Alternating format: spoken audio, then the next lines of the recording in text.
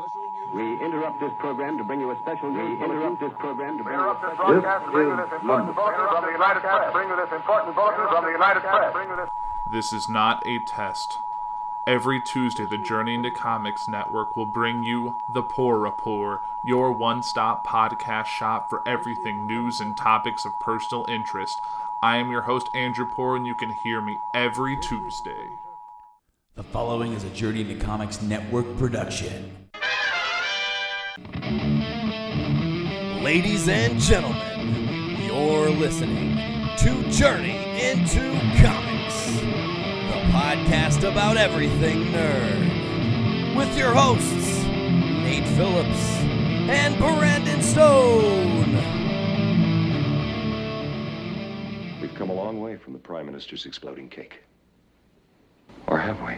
Ladies and gentlemen, welcome to another episode of Journey into Comics. It's episode 175. I am your host, Nate. As always, joining me today is the Jack Kirby to my Stan Lee, the one, the only. Brando, how you doing today, dude? Welcome, true believers, to Journey into Comics 175. Nate, we are nearing another this is another landmine episode. As I said landmine, I think I meant landmark. I hope it's not an explosive episode. It's not. It's going to be a pretty explosive episode, sure, but 175, man, coming in through, it gets to a point, and I think that's what I'm going to start doing after 200, where until we reach another 00 number, I'll be like, this is just another episode. This is just another thing, because it gets to a point where maybe I psych myself out saying, oh man, this episode has to be this because it's this number and it's got to be up to this par. Dude, we just got to keep doing what we're doing. We got to come in and week out, deliver some great content to all of our great listeners, and who I want to welcome right now into the show. And Nate, today we have absolutely nothing on the docket. We don't know what we're going to talk about. We didn't put up a plan. We don't have a game plan. We don't have a rundown. This is like literally you and me early in the morning. It's not even early in the morning anymore because it took you so long. It's not as early as it was. No, it took you so long to roll out of bed that I've been sitting here. I've already eaten breakfast. I've already cracked into my first caffeinated beverage of the day, and it's gotten to a point of where originally I think I was going to do another show today, but now it's like I don't want to. No, just keep it loose today, Brando. My thing is always, I think sometimes we do really good flying off the cuff on podcasts because it forces us to be our absolute best selves. We have to think on our feet and be able to just kind of be tangential, work our way into topics and stuff. Before we really get there, though, I want to say episode 175 has an interesting thing I have not told you about, because I don't know if you know this, but since the Journey into Comics Network got into the month of December, every Journey into Comics episode that is an even number has made our top 10 in the past 3 months. However, if it is an odd number, it has not made our top 10 in the past 1 month. So 175, hopefully, will be a slobber knocker of an episode that will break this weird curse. It's so funny to look at because it's like 168, 170, 172, 174. I'm like, holy shit, we're the evens. When you said the word tangential, it made me think of Robin Williams as the genie for some reason. And I'm just like, 175 is this magical, wonderful place. That was a really good genie. No, Brando, it's cool because this show, it does work a lot on the idea of that we can just like kind of rip with our tangents and whatnot and just kind of go with the flow. There's not like a lot of really crazy news. There's a lot of like topics I want to kind of touch on. Nothing really in my mind sticks out right out the gate, but I'm going to tell you some things I've been doing that's going to kind of lead into this. So as everybody knows, and I'm not trying to just do a big, long fucking start to show sales pitch, Brando, that's not what I'm about, but patreon.com/Journey into Comics, $3. Join the road to Patreon, or the road to Patreon. Holy shit. Oh, folks, I fucked that up. Join the Road to Infinity War on Patreon. We're doing every Infinity War. See, I'm off my game today. Let's start over, folks. Here we go. 3, 2, 1. So go to our Patreon at journeyintocomics.com or patreon.com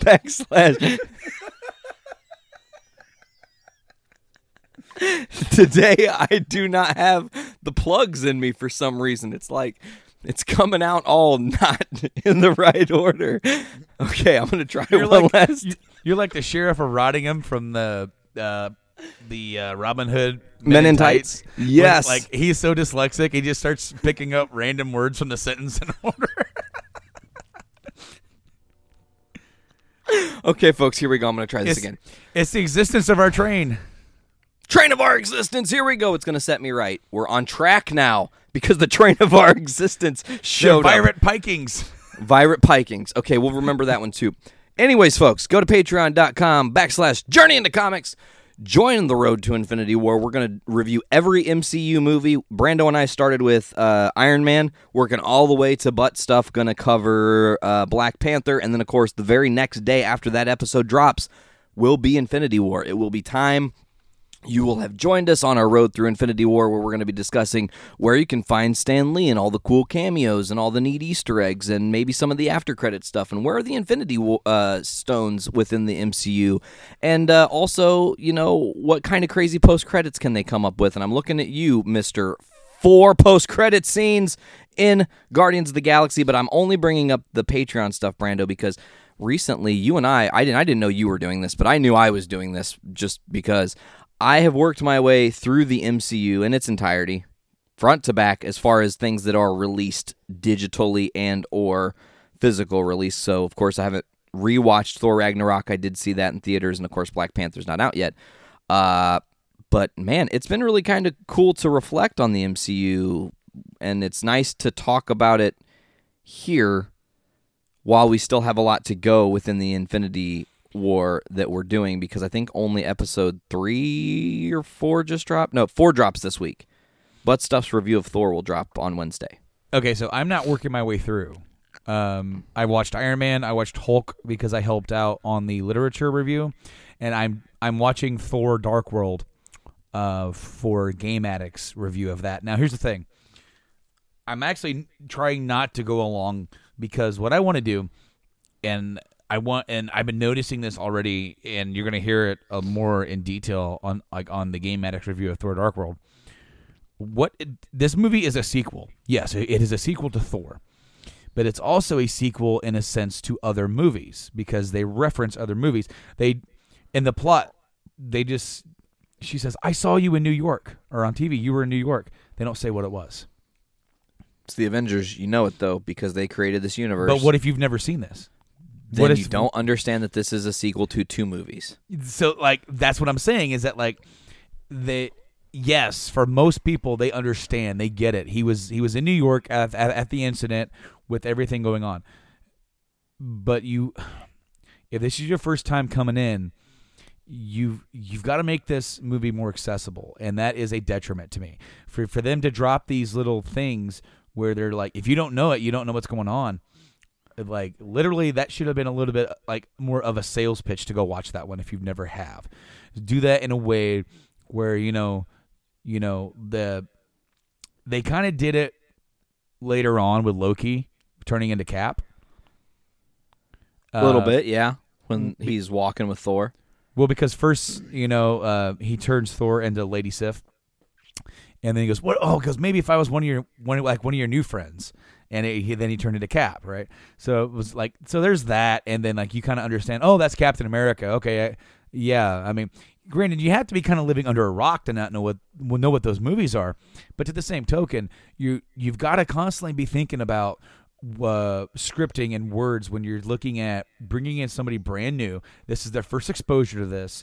Don't make them that confused. And I kind of feel like Thor: Dark World. I'm halfway through this freaking movie, and I know what's going on, and I'm still a little lost. Oh, man. I can't wait to hear your guys' full review on that. Game Addicts had 2 movies. You guys are doing Thor: The Dark World, as you just said. You're also reviewing Ant-Man, and as I was saying off air, I really love that because Mike, I will never not hear him say this the other day when I was last with you guys. Mike said, "I've never seen Ant-Man." Mm-hmm. And that shocked me because I thought Mike was a pretty genuine Ant-Man fan. It's kind of how it's come off in a couple episodes of JIC. So I was a little bit more hopeful that he would give it a chance, and then, of course, things happen. It slips your mind. You just never get to it. I understand how that happens. So it's really awesome that his first time seeing it is going to be your guys' review. He also hasn't seen Civil War. Wow. And they haven't. I don't think they've seen Doctor Strange either. Man, and that, and that's one thing I also want to mention. It's kind of awesome in my rewatch of the entire MCU to notice how the Disney buyout slowly changed and rolled things over, and how you can slowly see the evolution of what they're trying to do.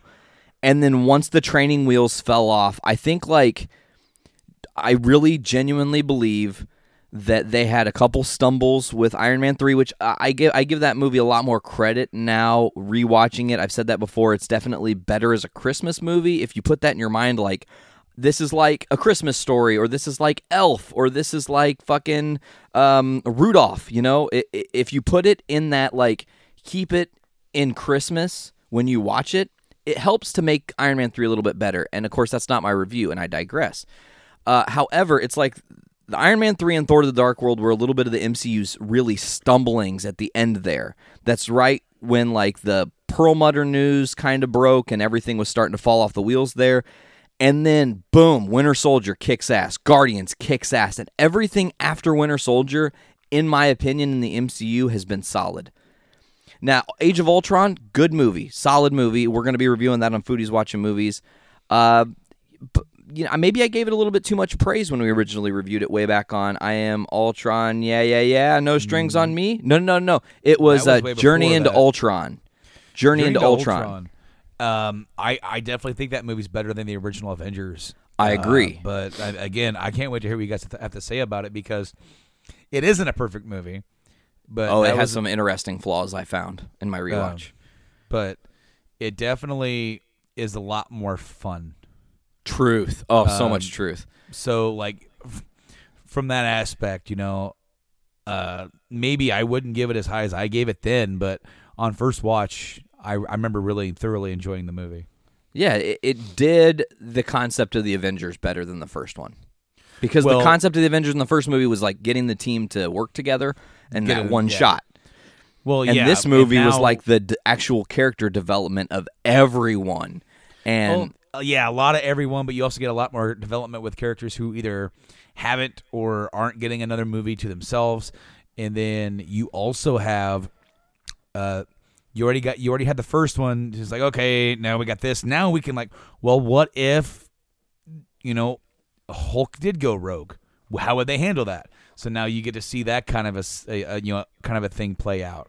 Also, another thing I love is rewatching Age of Ultron, knowing what happens to Hulk and how that resolves in Ragnarok made me really thoroughly enjoy his character development, even more than I did the first time, because Ruffalo is just slaying as Banner.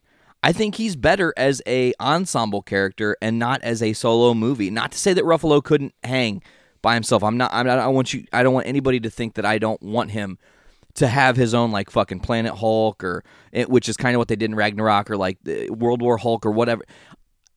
I'm all for that, but I just love so much more watching Mark Ruffalo, this genuinely beautiful actor. I don't mean that like by his looks. I just think that he has this. There's a way about his face that can really easily move you because he knows how to just convey what he's feeling, and that's strong.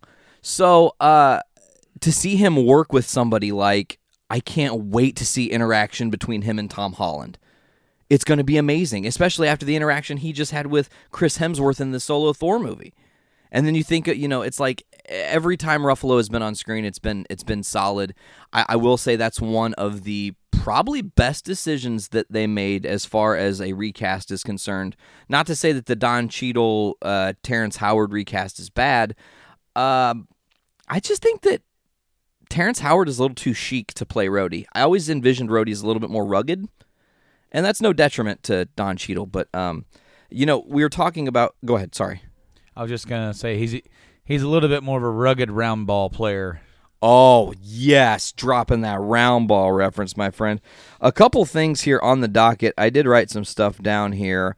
Did we talk about this? Okay, hold on. I'm going to do this in the right order so I don't fuck this up. First of all, earlier we were talking about what movies that Game Addicts has on the road to Infinity War, which you guys can find that information out on the Journey into Comics Facebook at facebook.com/Journey into Comics podcast. But, Brando, you guys have Ant-Man, right?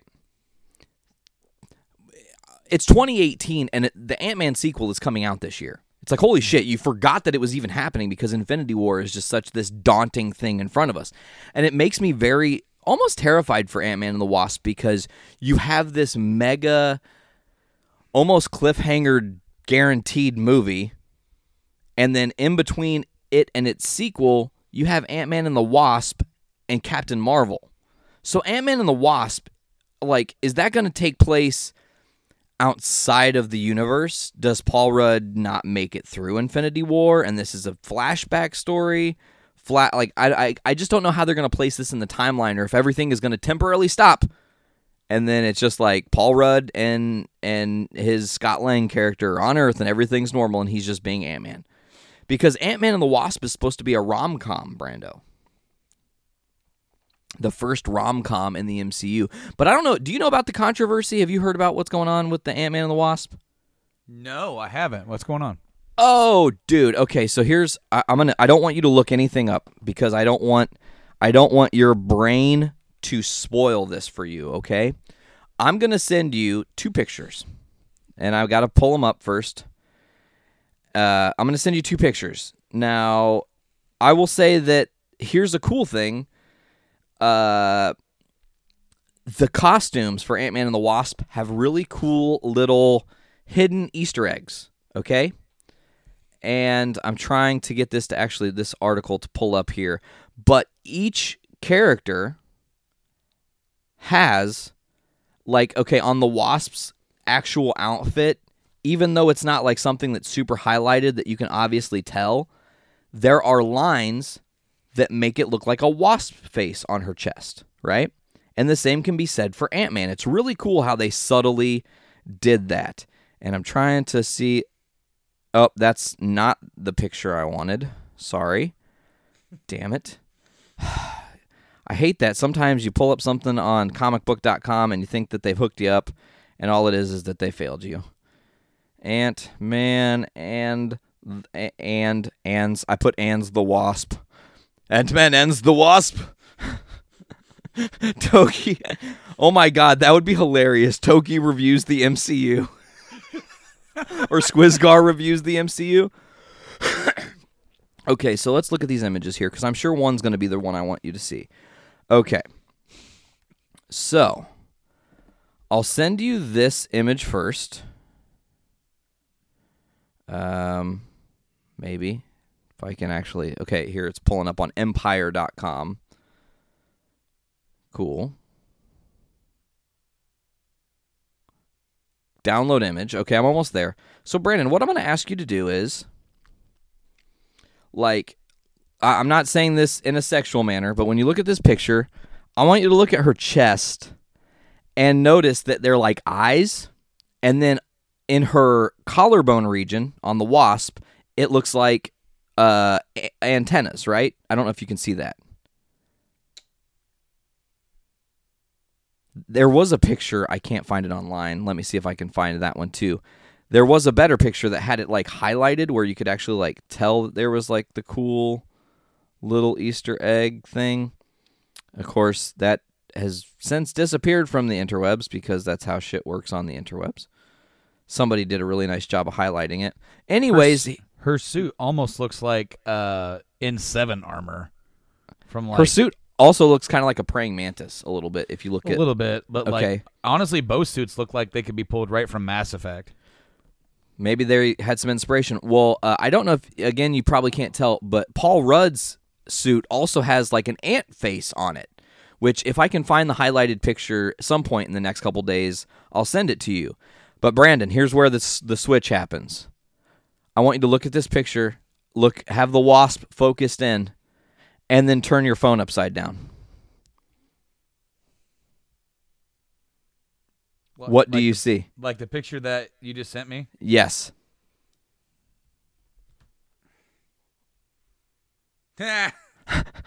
So here's the thing. There's great controversy because it looks like there's a giant penis pointing in between her legs on her costume. And people are obviously crying out, "Oh my God, it's so... You're sexually harming her, and this is so... That is such an accident. incidental." 100%. That is such an accident, man. And especially if you go back and you look at the prototype armor that they show in the post-credit sequence of Ant-Man 1. It is the same fucking design. Nothing has changed. No one said shit then. No one's like, "Oh, in the post-credit scene, if you turn it upside down, it looks like a cock going to her legs." No one said that. Because you know what? It wasn't that big of a deal. But now we're in 2018. It's a big fucking deal if something might look unintentionally phallic. Are we at a point, Brando? I want you to give me your opinion here. Are we at a point now where people are just looking for this shit? Yep. God damn it. It's frustrating. I mean, and it's not just like, overly sexualizing stuff. It's finding things that in your brain associating them with things. So it's like whether or not they're, you see something and you see like, for example, this is something that happened, and it's like, okay, so there's a baby doll. Uh-huh. And like, it happens to be an African-American black baby doll.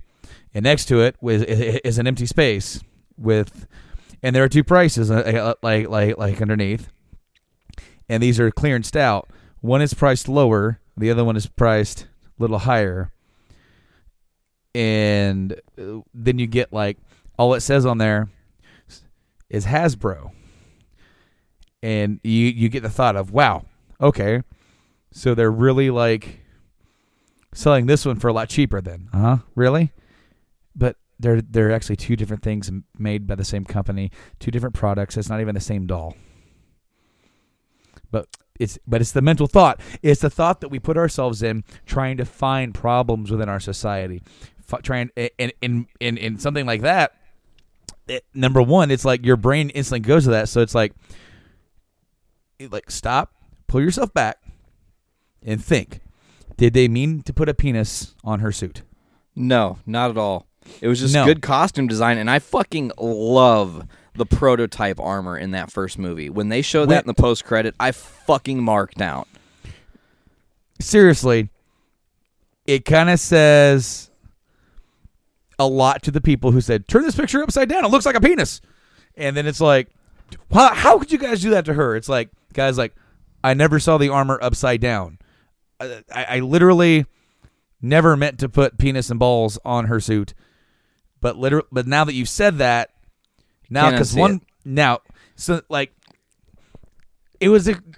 got to be an accident. There's no way they did that on purpose. I mean, this isn't the whole, Castle of Atlantis on like Little Mermaid VHS set. Oh, yeah, that was like legit intentional penis drawing hidden. But I just sent you I found the highlight of the suit chesty plate thing. Oh, gosh. No. It's the good thing. It's the ant and the wasp that are like hidden on their chests that are really cleverly done. You don't even have to click the article. Okay. The picture literally shows you. I thought it was outlining the phallus. So No. This is outlining the actual. Yeah. All right, so guys, if you guys hear me make any sort of weird noises, I am actually hooked up to a TENS unit, and the setting I have it on right now to help me out with my sciatic pain, it's on full blast, and occasionally it just pokes me, and it feels like a needle poking you. And the weird thing is, Nate, I'm sitting here all chillaxed, and like all of a sudden, like, and I haven't had this happen since I just put it on yesterday, but like my whole leg started doing this. Each time it like just jelloing out. Yeah. Damn. But yeah, dude.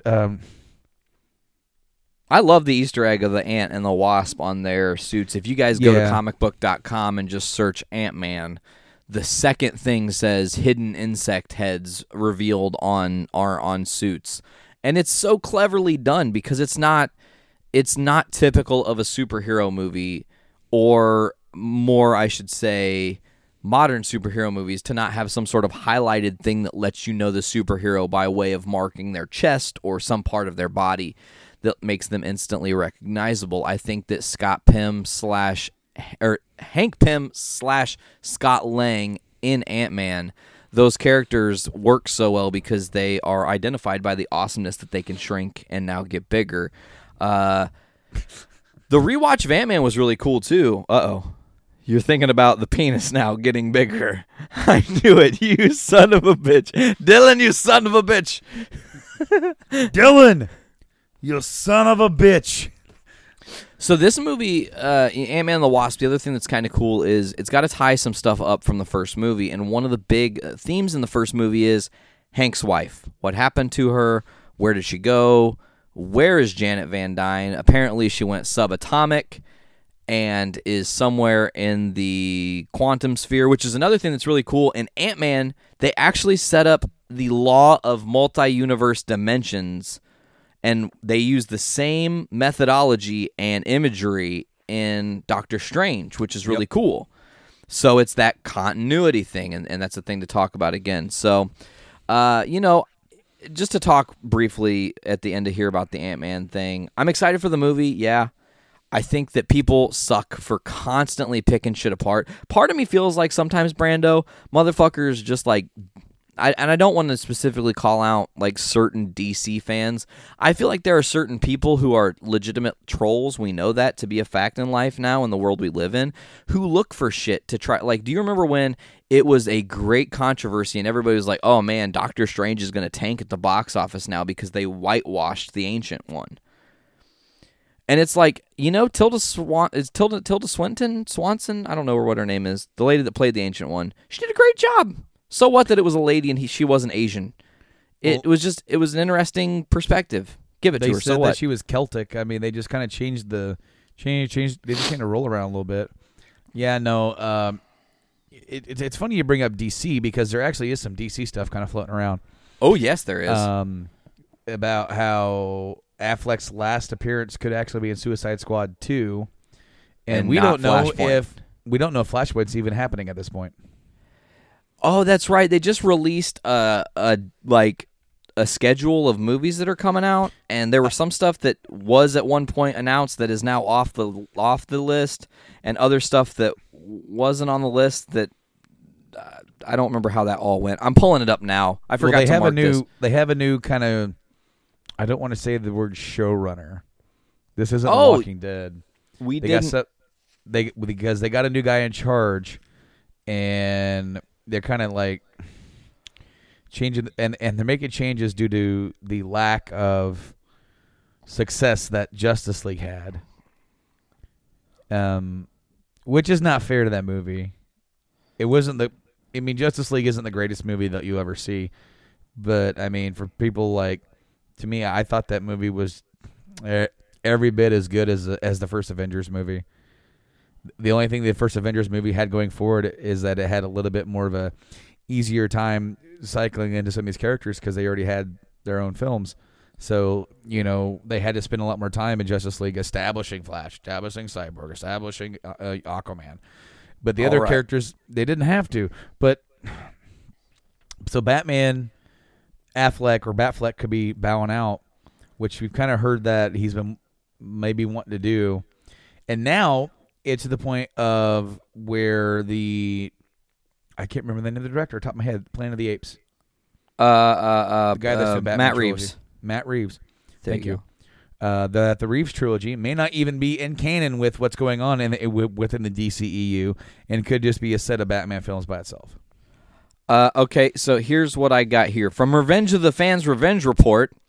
That's what it's called. They revealed author Mario Francisco Robles claims Warner Brothers' real slate of movies is currently Aquaman, Shazam, Wonder Woman 2, Flashpoint, and The Batman, but not necessarily in that order, whatever that means. Of course, Aquaman is definitely coming out this year. I don't think anything else is going to all of a sudden magically get filmed and be out before Aquaman, so I think that is definitely first. But as far as Shazam through The Batman, that could all happen in whatever order everything happens, and I know Matt Reeves just recently released that he has his story in place for The Batman. Now look, I don't know. Like how I started. Oh something shit! You with know, my I was gonna follow up with the list of movies that were not on that list, if that makes Okay, sense. Go for it.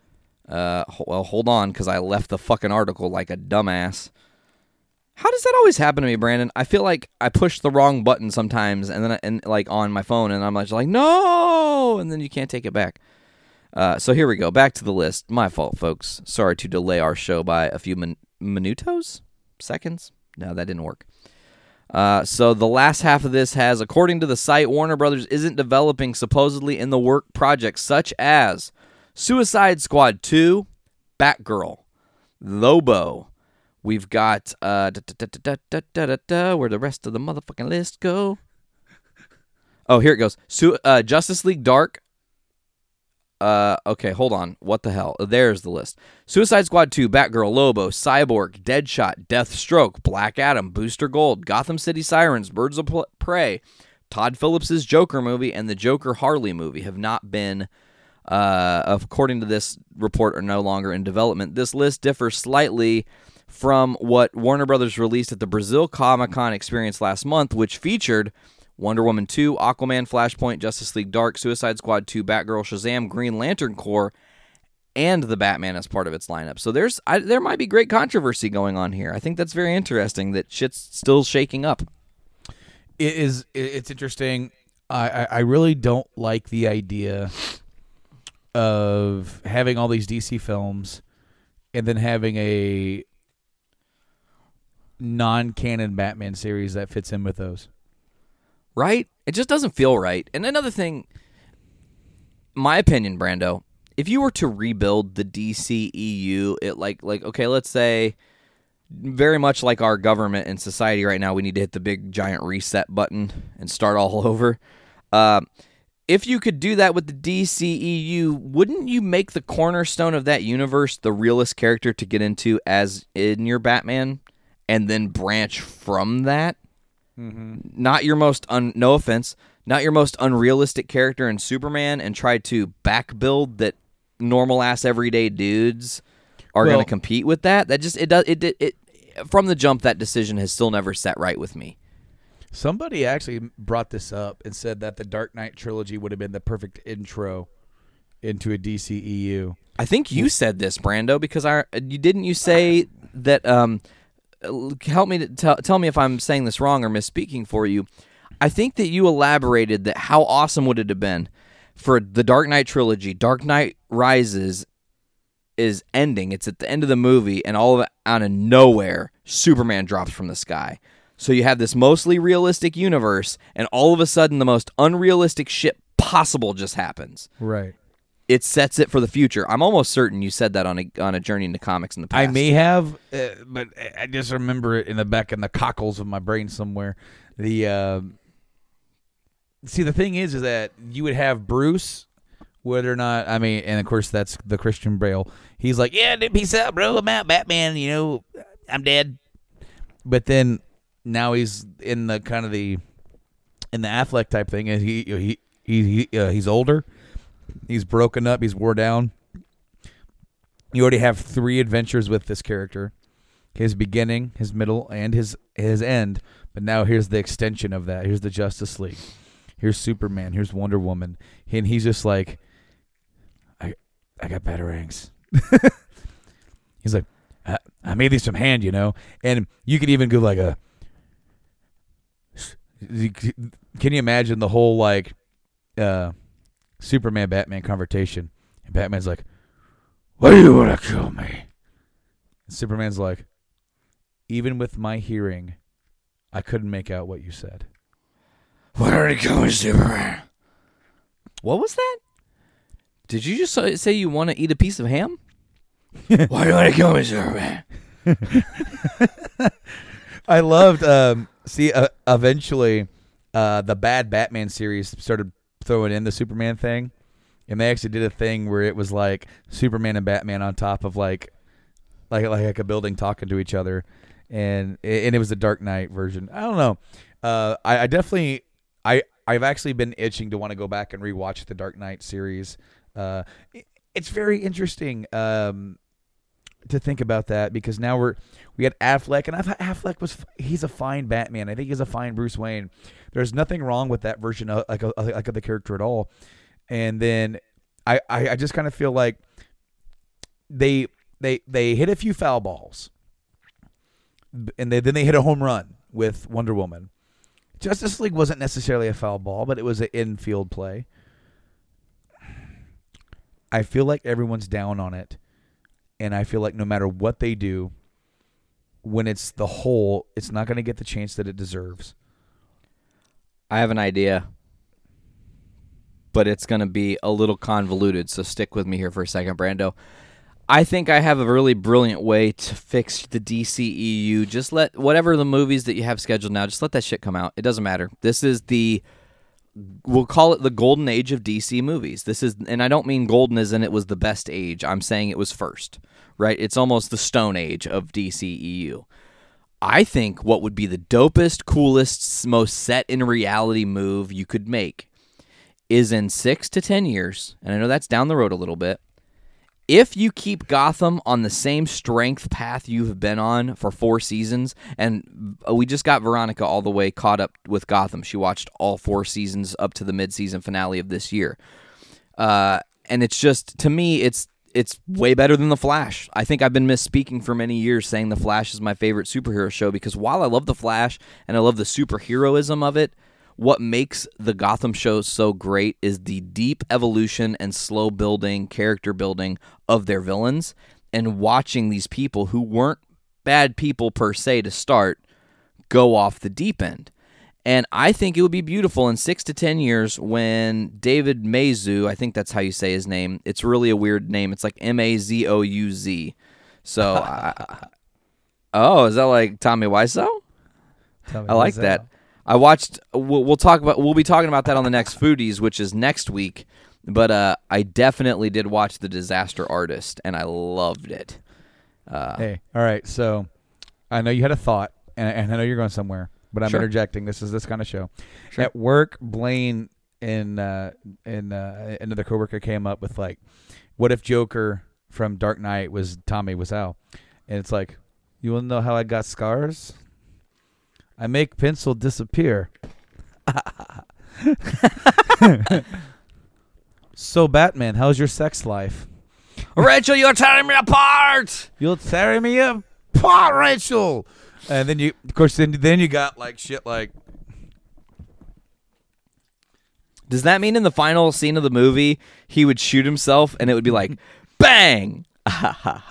And then he would fall over? All right, so check it out. Theatrics. Oh, great for the uninitiated. I see it's hard for me to do with this now. But we are initiated, aren't we, Mr. Wayne? Of course we are. See, this actually changes the tone of Tommy's voice, so I don't know if I could do it very well. Because this makes it sound like Bane. It does. It really Of does. course it does. He speaks into a Coke can. That's Mountain Dew Lime? What's Ice. it called? Ice. Mountain Dew Ice. But so then I'm like starting to do things like you spent too much time thinking about whether or not you could. You didn't stop to think if you should. So I started think like, you know how I did the Bane lines all those episodes ago? Yeah. I just started doing them all as like, when this baby hits 88 miles per hour, you're gonna see serious shit. I think that would be a great segment to not for us to do because I would want the actual like Tommy himself to do it. It would be hilarious to make him read a bunch of movie quotes like from different movies or like like how hilarious would it be? And I'm going to get back to my Gotham thought in a second, but Tommy Wiseau doing the Ezekiel 25:17 like speech from Pulp Fiction. How hilarious would that be? All right. Well, I kind of did that at work. What? You did the Ezekiel 25:17? Well, not the whole thing because I don't have it all memorized. Let's just look up Pulp Fiction quotes, okay? Because Sure. I did a couple. Blessed is he who in the name of charity and goodwill shepherds the weak to the valley of darkness. For he is truly his brother's keeper and finder of lost children. and I will strike down upon thee with great vengeance. In furious anger, those who attempt in poison to destroy my brothers. just Brothers. So I mean, there's that one, but then you got like, it's like, Say what, Brett? Say what again? oh, say what again? It's like, you know what the funniest thing about Europe is? What? It's the little differences. I mean, they got the same shit. It's just different, It's like you can go into theater in Amsterdam and buy beer and see Hollywood movie. I want to make authentic Hollywood movie. Do you know what they call a quarter pounder with cheese? They call it Royale with cheese. What do they call a Big Mac? Well, Big Mac is Big Mac, but they call it Le Big Mac. What did they call a Whopper? I don't know. Did not go to Burger King.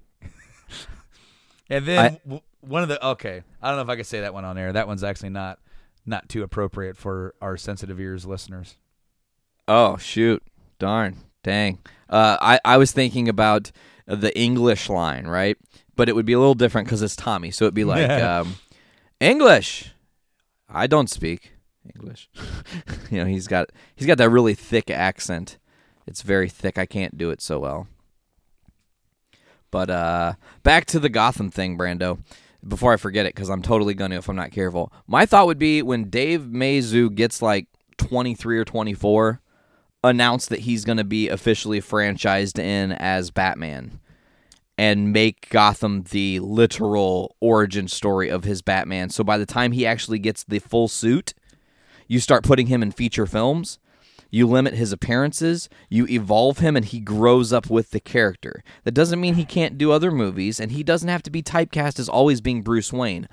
I just think it would be the most historic and totally different thing for a company to do to make the TV show the actual legitimate groundwork that builds their movie universe in a world where they haven't done that yet.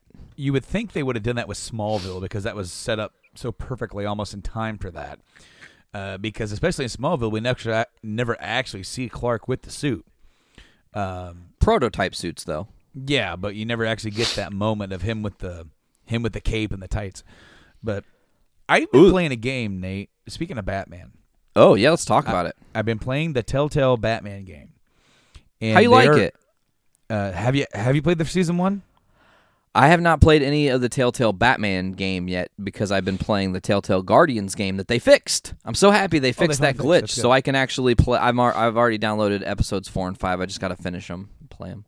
Okay, so they're on season 2. Season 1 is free right now if you're a PS Plus member, if you're listening to this during the appropriate time. So definitely go check this out if you're a Batman fan. They mess with some continuity stuff. They mess with some different things. It's kind of cool. Interesting. All right, because we get to find out more history about Thomas and Martha Wayne. Ooh, develop a backstory a little more, huh? Yeah, and see them as people, not just as murder victims. Well, Harvey Dent is running for mayor. Like it. Against longtime mayor Mayor Hill. He's not going for DA? Is this after his DA run? He is DA. He is current DA. He is current DA. Okay, gotcha. And he's running for mayor, and Bruce backs, financially is backing Dent, right? Mm-hmm. And they're friends. This is the point where him and Bruce are pretty close, and they're friends. And you guys are having like a little fundraiser event at Wayne Manor, and an unannounced guest shows up, and it's Carmine Falcone. And you talk to him, and he kind of basically makes a threat, get out of the way, all this kind of stuff. And then shortly after that, it kind of depends on what your actions are, because you can choose to shake Carmine's hand or not. If you shake his hand, everybody sees it, and then kind of lends into the fact of the tabloids or the newspapers saying that you welcome him into your home. Oops.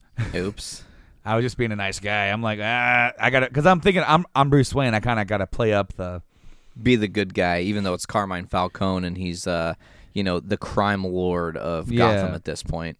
Right. So Then it comes out that the Wayne family fortune has been linked to the mob, Carmine Falcone. And then you find out that 3 people ran Gotham back in the day. Mayor Hill, Falcone, Thomas Wayne. They all ran together. Thomas Wayne got the land for Wayne Tower, took it from the Cobblepots. Ooh, I love that. And he declared, I can't remember her name now, but Mama Cobblepot, criminally insane, or just declared her insane in a lifetime, he put her away in Arkham. Gertrude Cobblepot would be her name. I don't remember what they named her in this show, or in this thing. It may be the same, it may not be. So. That's very interesting. Then you go back to the murder scene. And you're sitting there with Alfred, and Alfred knew about this, and Alfred said, I had my bags packed. I couldn't stand to be around your dad anymore. Because I was gone, and then they were killed, but I couldn't leave you. Damn. And then, from what Bruce remembers, this was just a mugging. But then he remembers something that Joe Chill said, something about Falcone. And it wasn't just a mugging. The Waynes got murdered, and it was a hit. Oh, shit. That's kind of awesome. That's pretty accurate. Like, a lot of what you're saying isn't the same. I don't want you to assume that. But it definitely has some really beautiful similarities to how the seasons of Gotham play out. Because while Carmine isn't directly involved with the hit of the Waynes, he is very remorseful that it happens. There's a moment in Gotham Season 2, I think, where he actually speaks with Bruce, and he's like, your father was a great man. I would never have wanted him dead, and there needs to be justice for whoever did this or whatever. But more interesting than Carmine dealing with Bruce in that younger moment, the storyline of Gotham that I think I really want to see played out in other mediums is actually Jim Gordon and Carmine Falcone. Because, and this is directly tied back to the comics, Jim Gordon's dad was actually younger friends with Carmine before the mob shit. They were, and then they came up together. And then Carmine turned bad, and Jim's dad turned good. And it was this, exactly the journey's end or whatever. Okay, so you confront Carmine Falcone, and he's kind of toying with you, playing the whole role. What are you going to do to me, kid? What age do they have him at, if you don't mind? If you, yeah. Carmine? Is he like an older man? Older dude. Grade? Yeah. Good. He's voiced by the guy that plays Sully in the Uncharted series. Oh, that's awesome. Batman is voiced by Troy Baker. Cool. He played Booker in BioShock Infinite. He played the Joker in Arkham Origins. Yep. So now he's played both Batman and Joker. That's kind of cool. awesome. He should do a voice thing where he talks to himself. He also played Harvey and Two-Face in Arkham City. Wow. He's that was done him. it all. Same dude. Anyway, you find out due to so there's this drug that basically removes your inhibitions and makes you start saying stuff you really mean, or it removes your filter. Yeah. And during the debate with Dent and Hill, Cobblepot comes out, and there's this new group called the Sons of Arkham, in which they've only shown the leader masked. We don't know who he is yet. Ooh. And he injects both of these guys with this stuff, and you find out Hill had the Waynes killed. Oh, shit. That is an interesting twist. And then there's a moment where you have to choose to save Dent or Selina, Catwoman. And if you don't save Dent, he gets a big, one of those big spotlights dropped on his face. I like that. That's a different way to do it than it being acid every time. So I saved Dent, but so Dent ends up becoming mayor because Hill gets turn killed. him into Two-Face. Hill gets killed. Cobblepot shoots him on live TV. Nice. What happens to Selena? She just gets shot, but she gets away. Oh, that's good. So Bruce goes to talk to Dent in the office, and Dent lets a little bit of that duality slip in. Ooh. And he slips into the voice. And he's sitting there, and he's trying to get he's trying to get this Sons of Arkham thing under control. He's trying to get all this stuff. It's all the weight's on him at once, And then he's trying to help. He's like trying to get Bruce to kind of help him out with some stuff. And he's like, this is the best thing for us. This is the best thing for Harvey. And Bruce is like, who is us? And he's like, oh, sorry, Bruce. Just kind of lost myself there for a second. I'm sorry. And it's like, and then he's like, you need to call that therapist. And it's, I love that they're it was sprinkling great. it in. Yes. So he could still turn before this is all said and done, just by different means. And it's already planted. Yes. But then the whole thing, because when you go see him after him getting his face smashed, he's got half of his face bandaged up. And you almost had the same conversation with him as if he just got beat up. Oh. But he's still kind of he's still venting. He still kind of has the issues. But as with the real problem with Two-Face, it's all up here anyway. Have you played this twice and made multiple decisions? Is that how you know that? I'm still going through my first one. What'd you do? Look it up? What the alternate decision would have led to? Yeah. Awesome. After I played it, I'm like, because in the moment they make you choose, and I'm like, what if I wouldn't have? And that's what I did. So this has 5 episodes. I'm on episode 3. Sweet. I'm really digging it. I'm definitely gonna have to buy a physical copy. It is for the Switch, so I'll probably be picking it up over there, just so I can have another Switch game. The only issue I have with these games, man, is that now they're putting these discs out as a season pass disc, and you get the first episode on the disc, and the rest of them are all download. I don't like that. When they did it with The Walking Dead and with some of these other ones, Wolf Among Us, they waited to release the physical copy until all the episodes were out, and they put those on the disc. So I'm hoping that since the Switch is the Switch card, and season 1 of Batman has been out for a little while, that it's all on that one thing.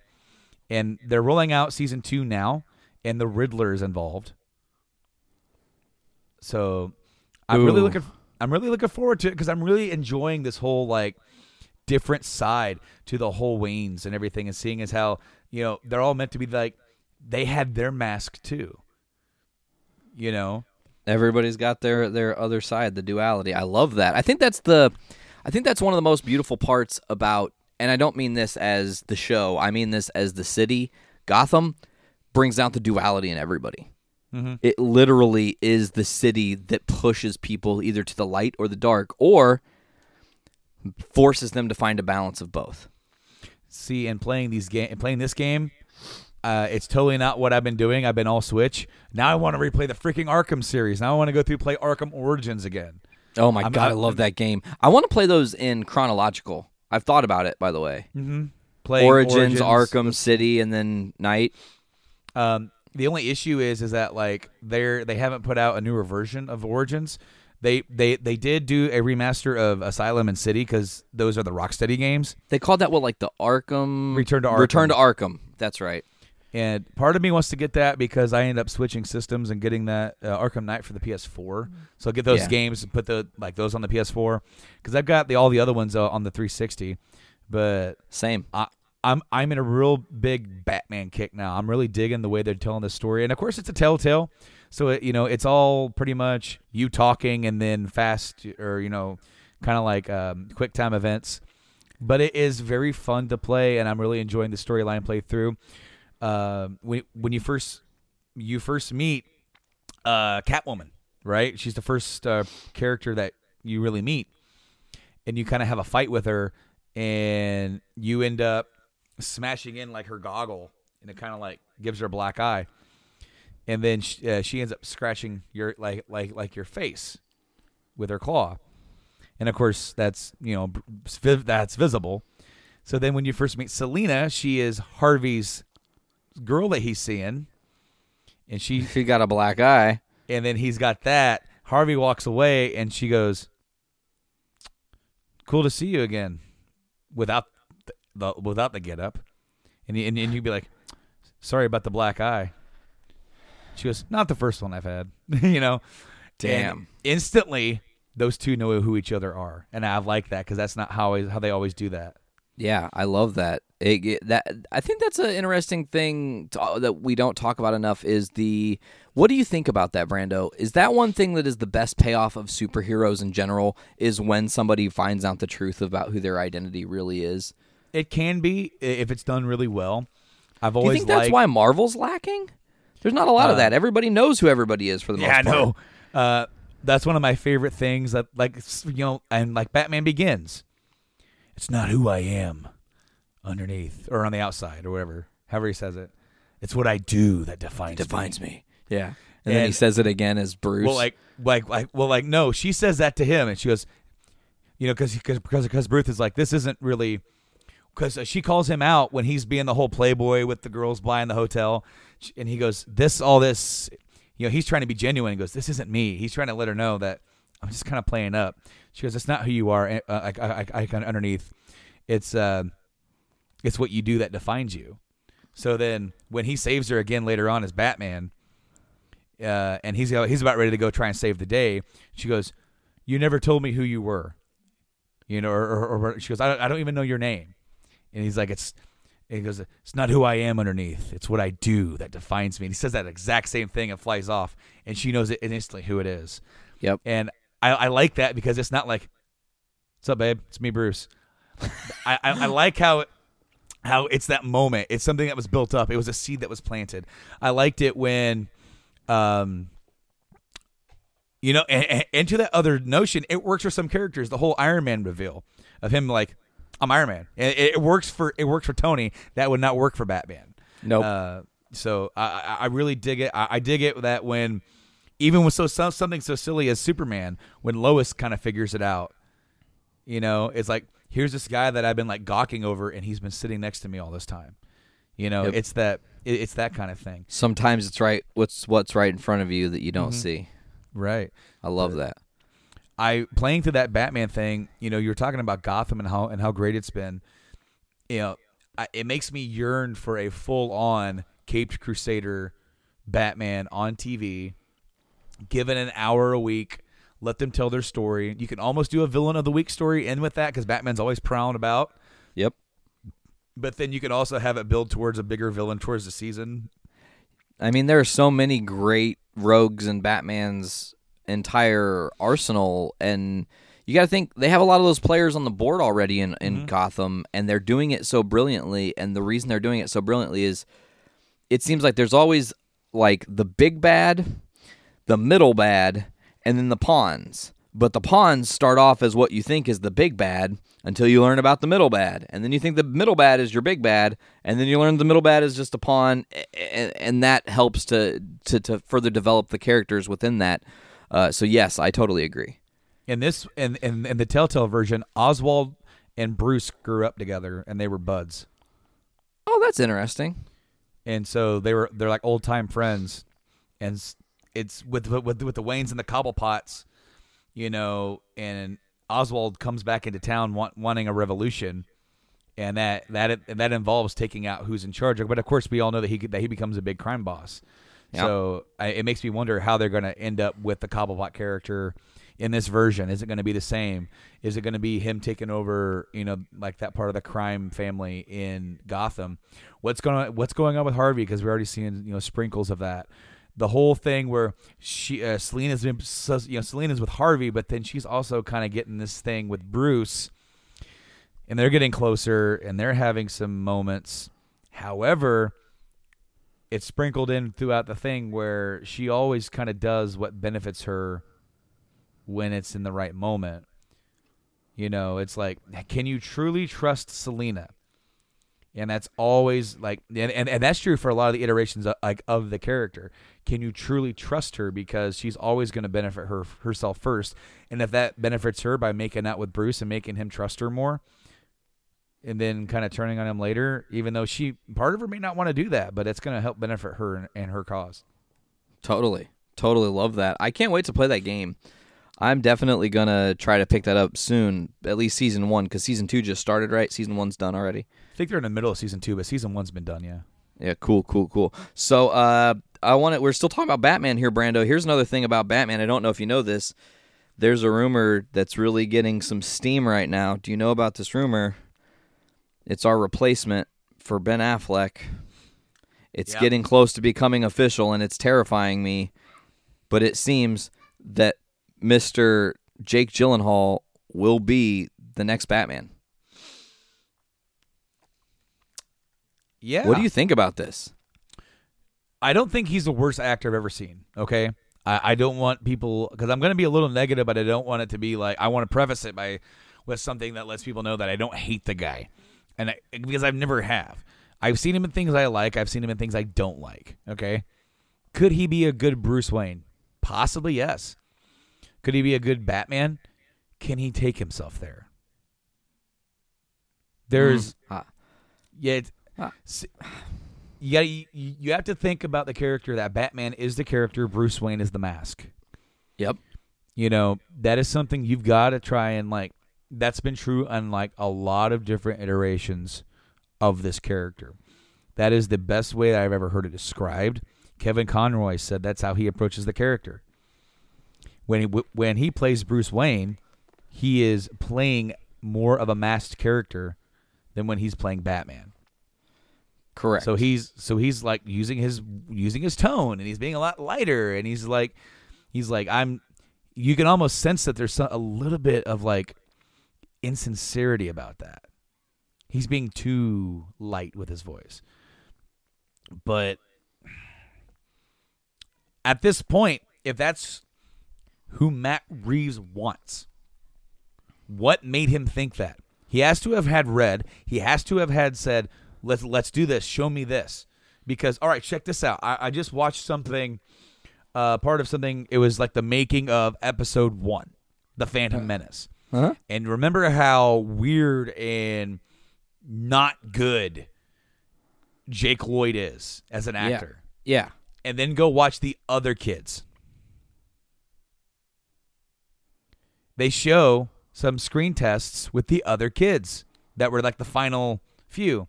Oh. And he blows them out of the water. So it's like an obvious choice at that point.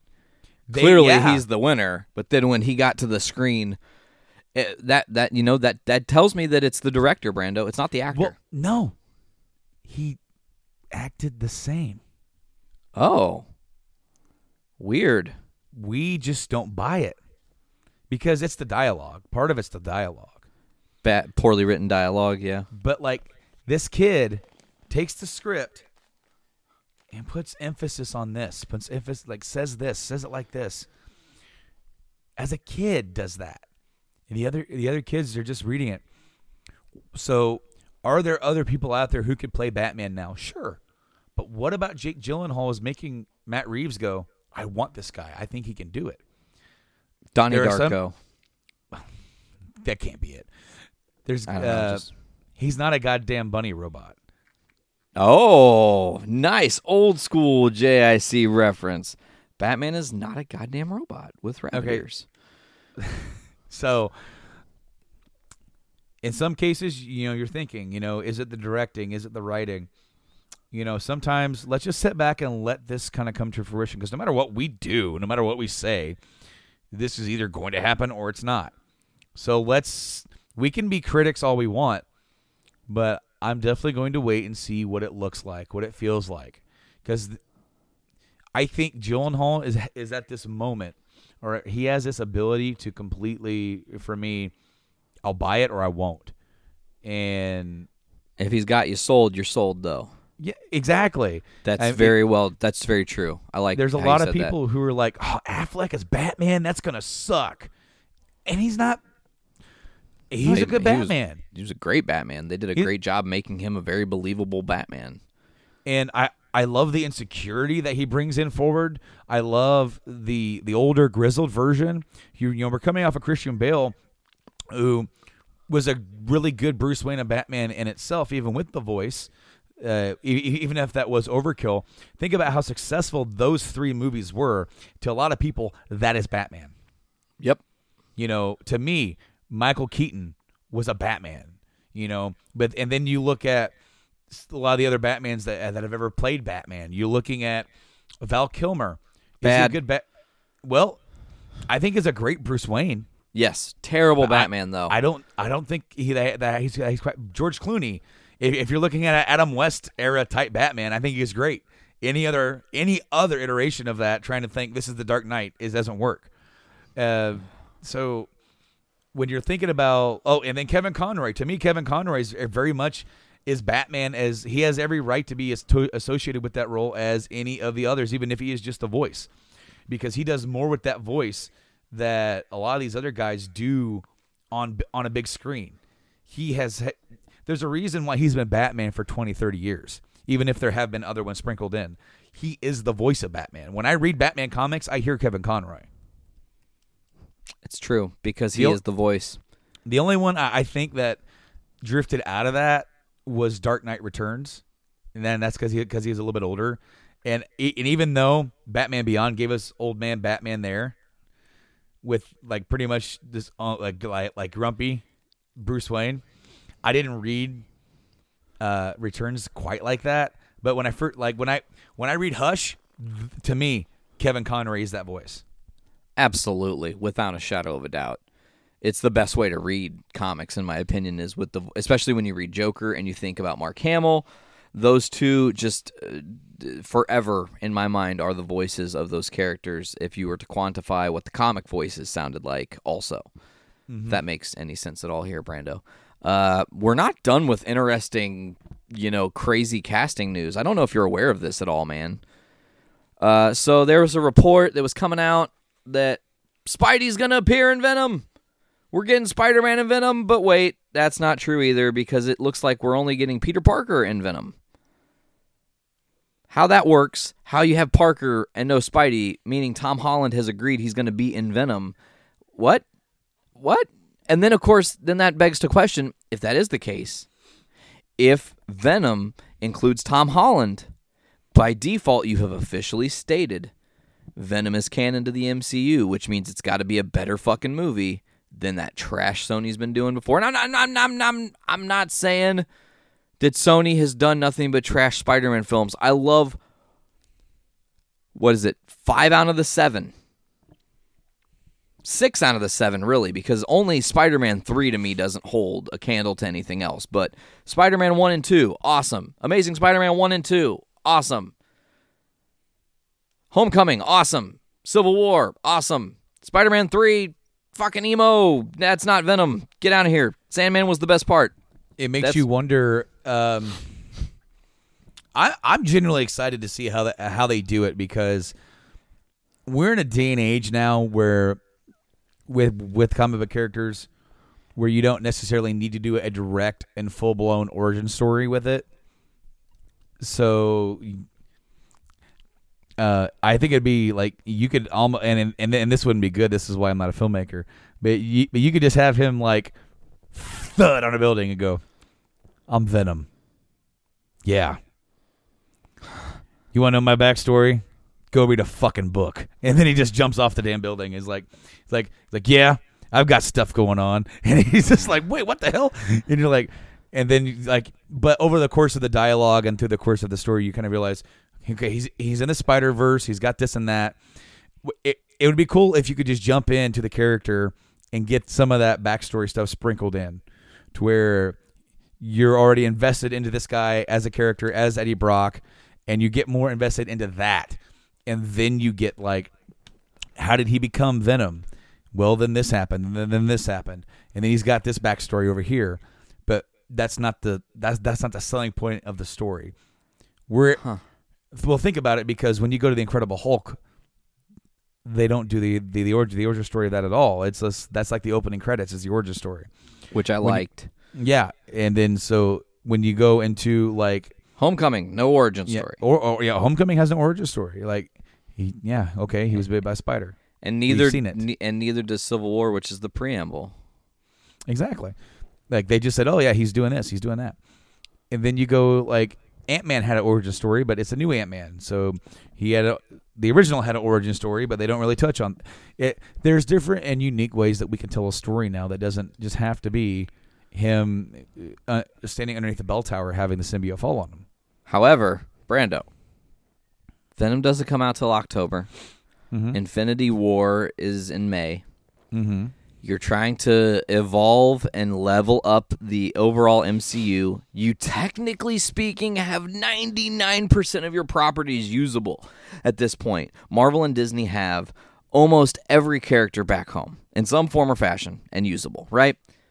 Why don't you make Spider-Man get the symbiote at the end of Infinity War and don't tell that story? Don't tell what happened to him during that time. Tell that in Venom. Not necessarily all the way through. Like, you're not going to directly have Spider-Man, obviously, so you can't really do Black Suit or anything. But you can have Parker losing the suit at the beginning of the movie, and guess what you do with Homecoming 2, which is what we're going to call this for now.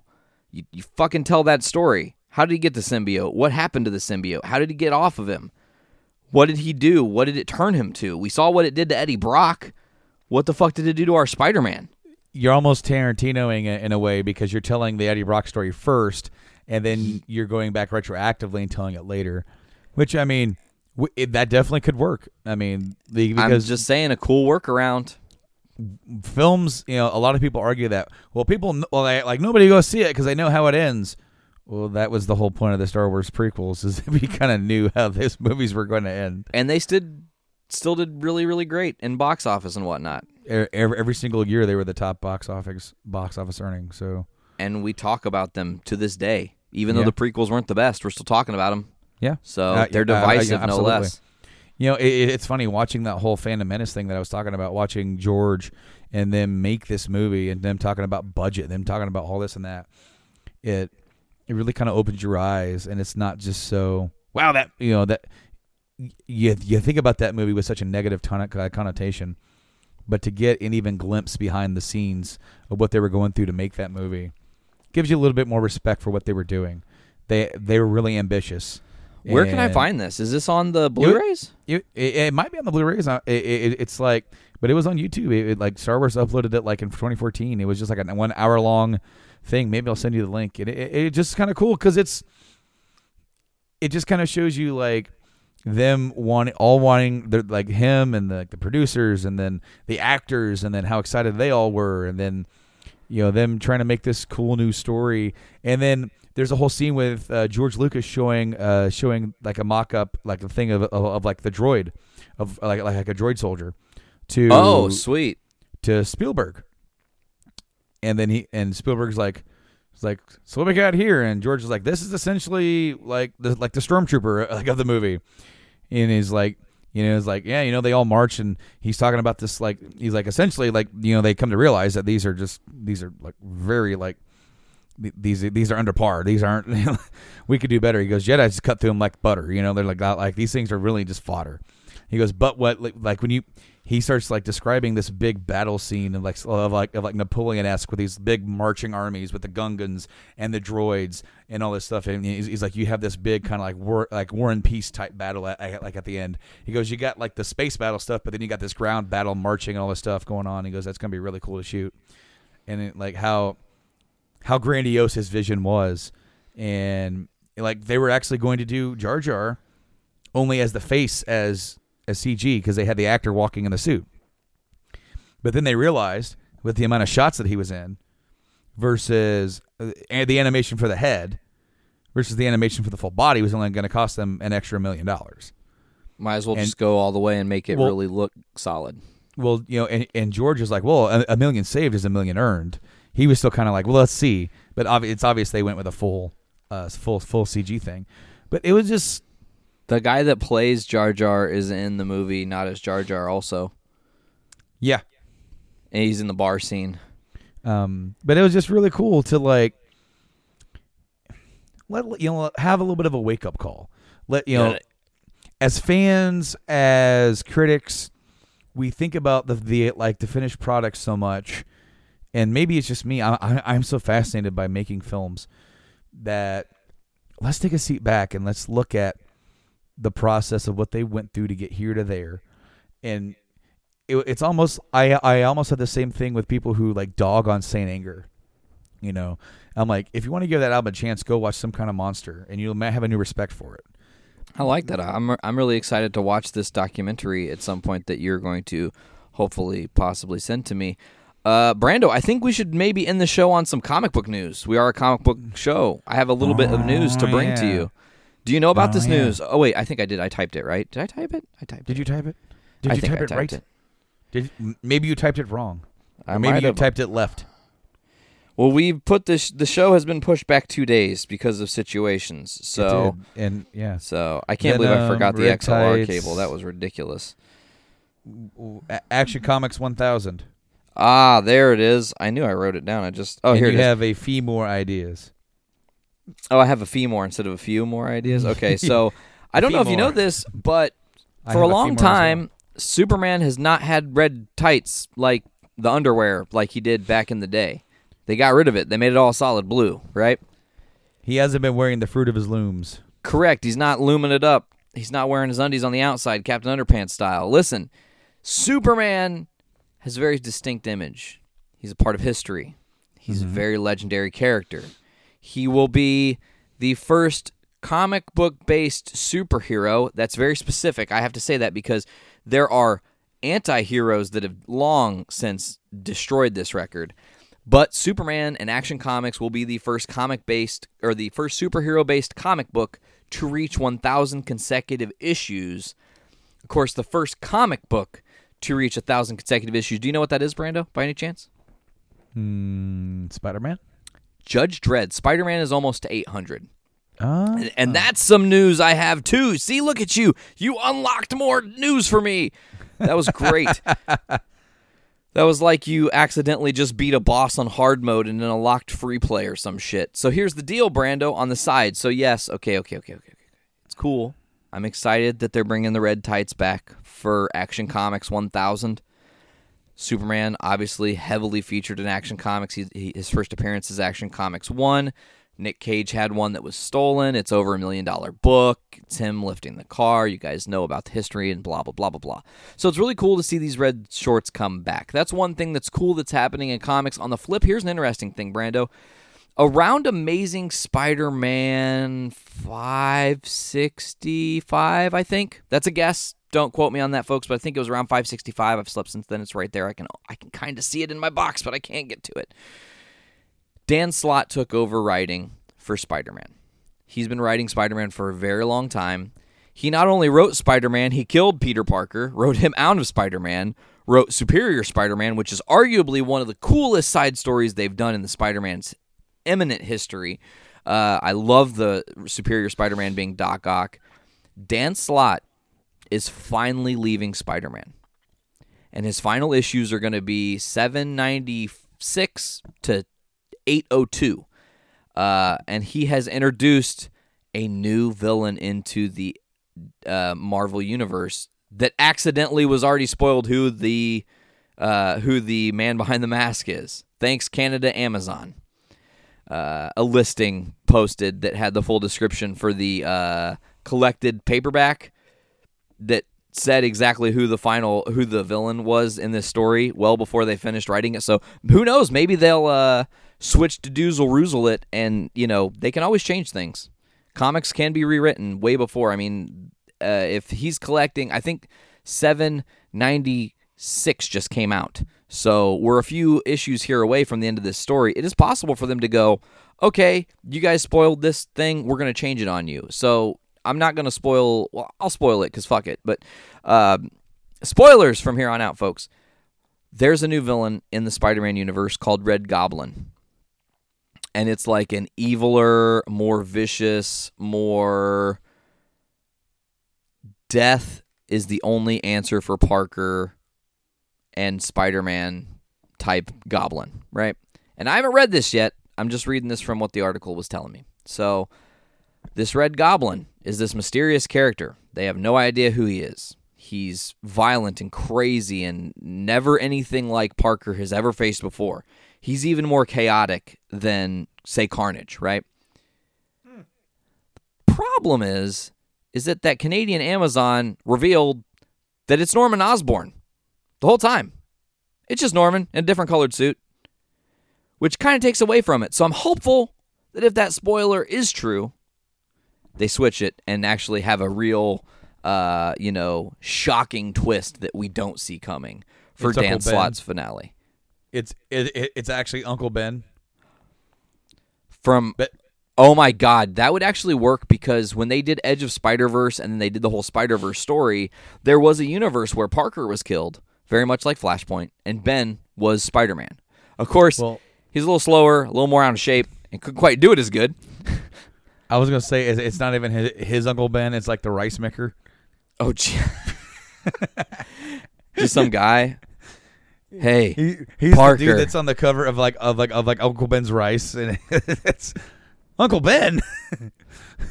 He's like it's like the Scooby Doo ending. It's like I'd have got away with it too if it wasn't for you meddling kids. See, I thought about that more as wrestling, and it's Uncle Ben. It was me, Parker. It was me all along. He's like, I eat your rice all the time. and you're not the guy I watched die on the street that day. This is fucking weird, dude. This Throwing is why my chi off. This is why we're not comic book writers. No, because we would just go for the weirdest, most bizarre. I've always said, though, I would love to someday get my hands on the opportunity to write a story for one of the major characters. Not to say that it would be like an official thing, but just to write a cool story I think would be a lot of fun, Brando.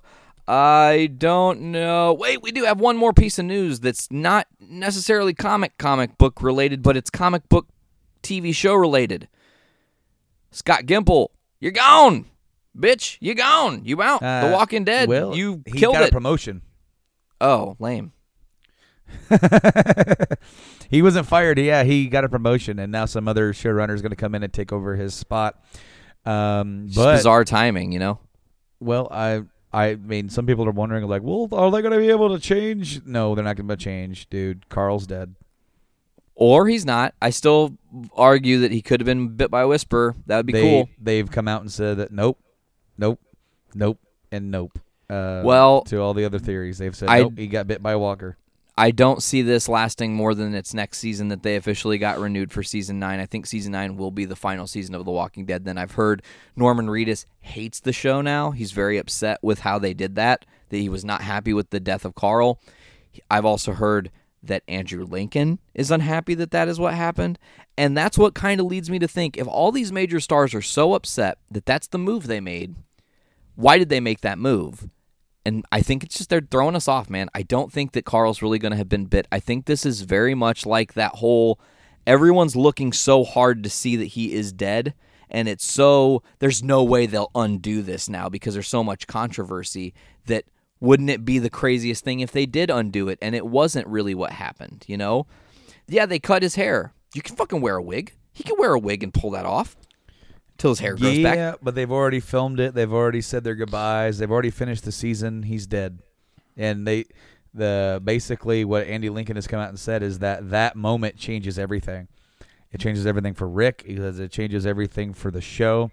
That losing Carl changes this story tremendously.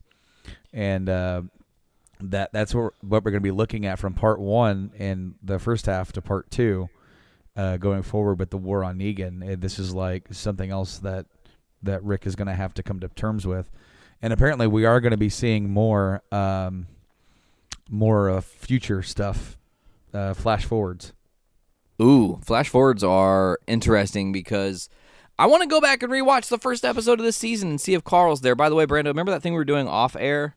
Yeah, This thing. Somebody who posted this post liked my comment. Oh, So, there you go. sweet. We're going to make shit happen, and then we might get somebody like that on the podcast. That'd be cool. Make a life friend. That'd be cool. Maybe he and I will become best buds. Oh